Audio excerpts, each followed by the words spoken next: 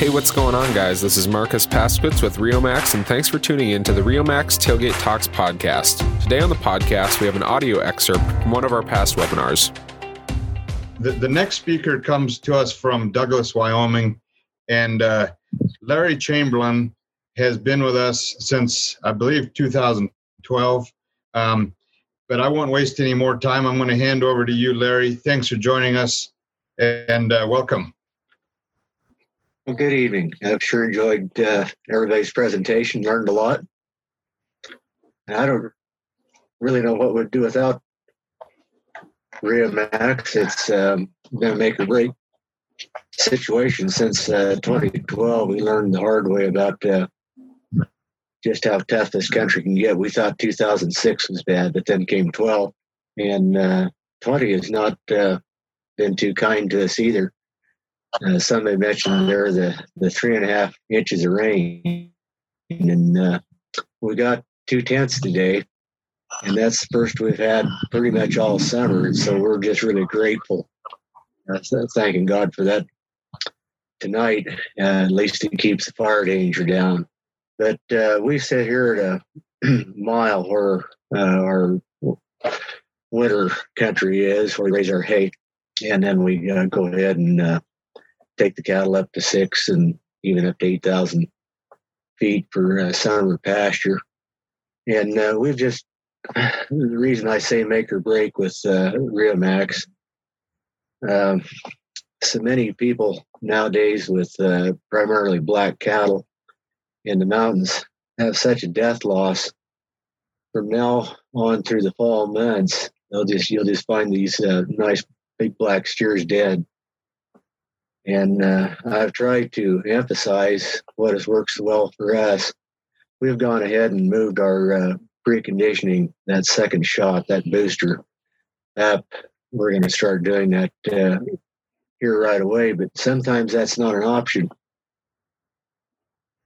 especially in the remote pastures, to get those cattle in and treat them. And the soapbox that I've got on, especially with my brother, up towards the Bighorns of Wyoming, and they're up 8,000-9,000 feet with their pastures, experiencing loss.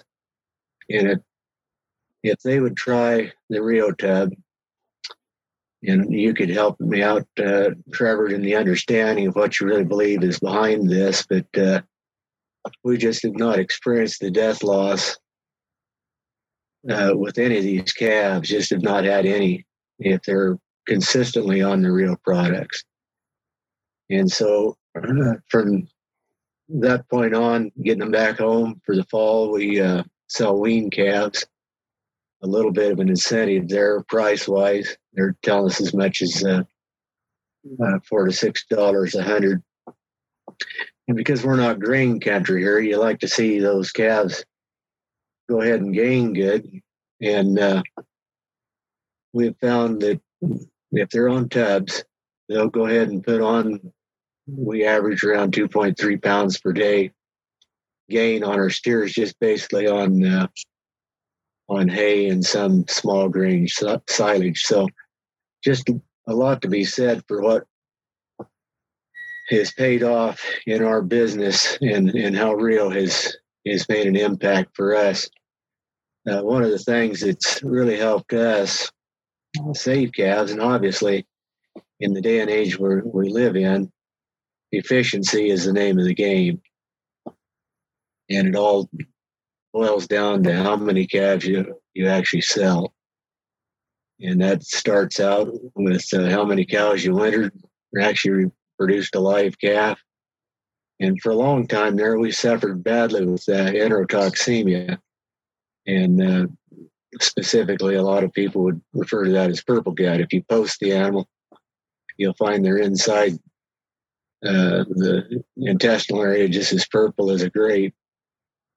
And on account of Rio being fed, and we've gone to doing this with the cows well before calving. It's been explained to me it helps clean their system out, where you've got rid of possibly some maybe if it's the usual culprits that cause enterotoxemia. There's a whole batch of them, but we're already using the corona vaccines.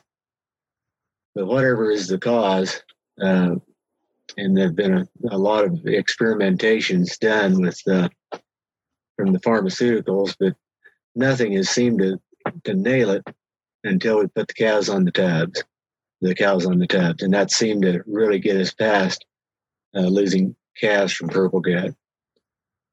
And then the other thing that we have seen, we have a lot of Hereford cattle, and they're up there in that rocky, mountainous country, and it's no fun trying to treat a foot rot, especially in the bulls. The bulls were very susceptible due to their weight.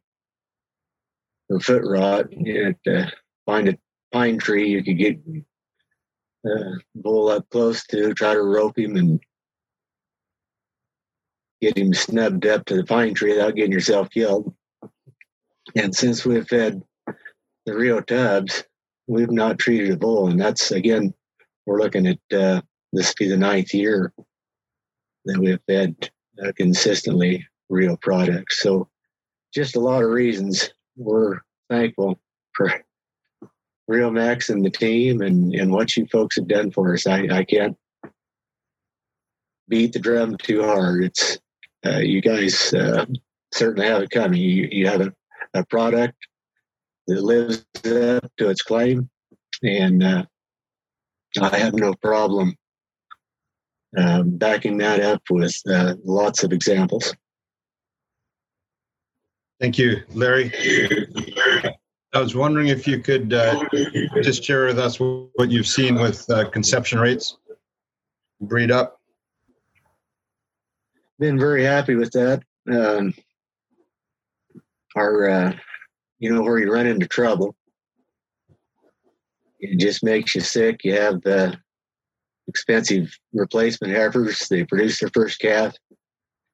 Not too much trouble with the breed up on the yearlings, but then they have their first calf, and here's a nice heifer, and she comes up open. She's put a lot of her substance into raising that first calf, and she just doesn't have it in her body to go ahead and rebreed. In this past year, we had 100% breed up on those 2-year-old heifers. So again, just another example of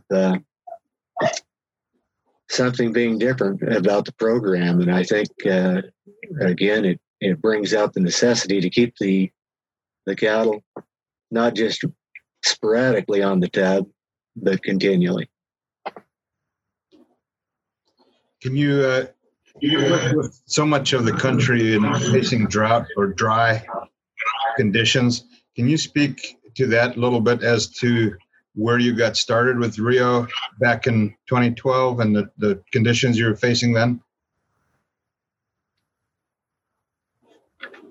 I don't know how the majority of the country was. Wyoming was extremely desolate, even more than it normally is. In 2012, we unloaded a group of cattle in May, and I just jokingly told the trucker, well, we'll see you next month. We actually did make it into July before we had to bail out of a 2,500 acre pasture. There just was literally no feed. And obviously, you can't expect the tub to get you through if the cattle have nothing to eat. There's got to be something. But what we found was, with the tub, the feed that was there, little as it was, dry as it was, basically we're feeding 2011, which happened to be a wet year. We were feeding 2011's leftover feed. And on account of the Nutrizorb, and Ross mentioned there something that has hit us too. Nobody wants ionophores anymore if you're all natural, and we try to achieve that. But again, we don't have to rely on monensin or rumensin, either one, to duplicate the feeding efficiency. And again, 2020 is another booger where we've had so much wind, and we had enormous amounts of snow during the winter.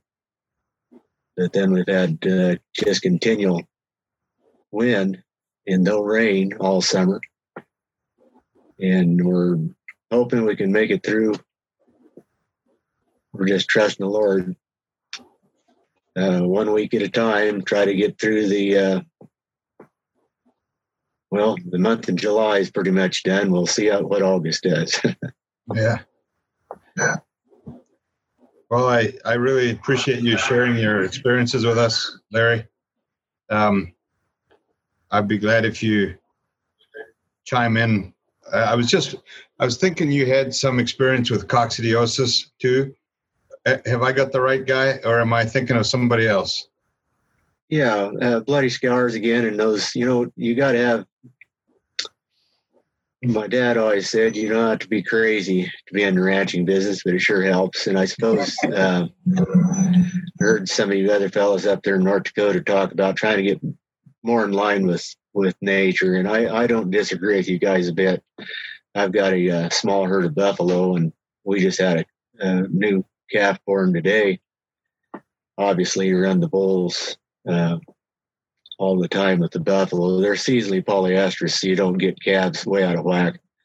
But on account of the way our operation is here, we really don't have any choice but to calve at a point where we can get those cows and calves to pasture, because your envelope is so short to utilize the mountain country.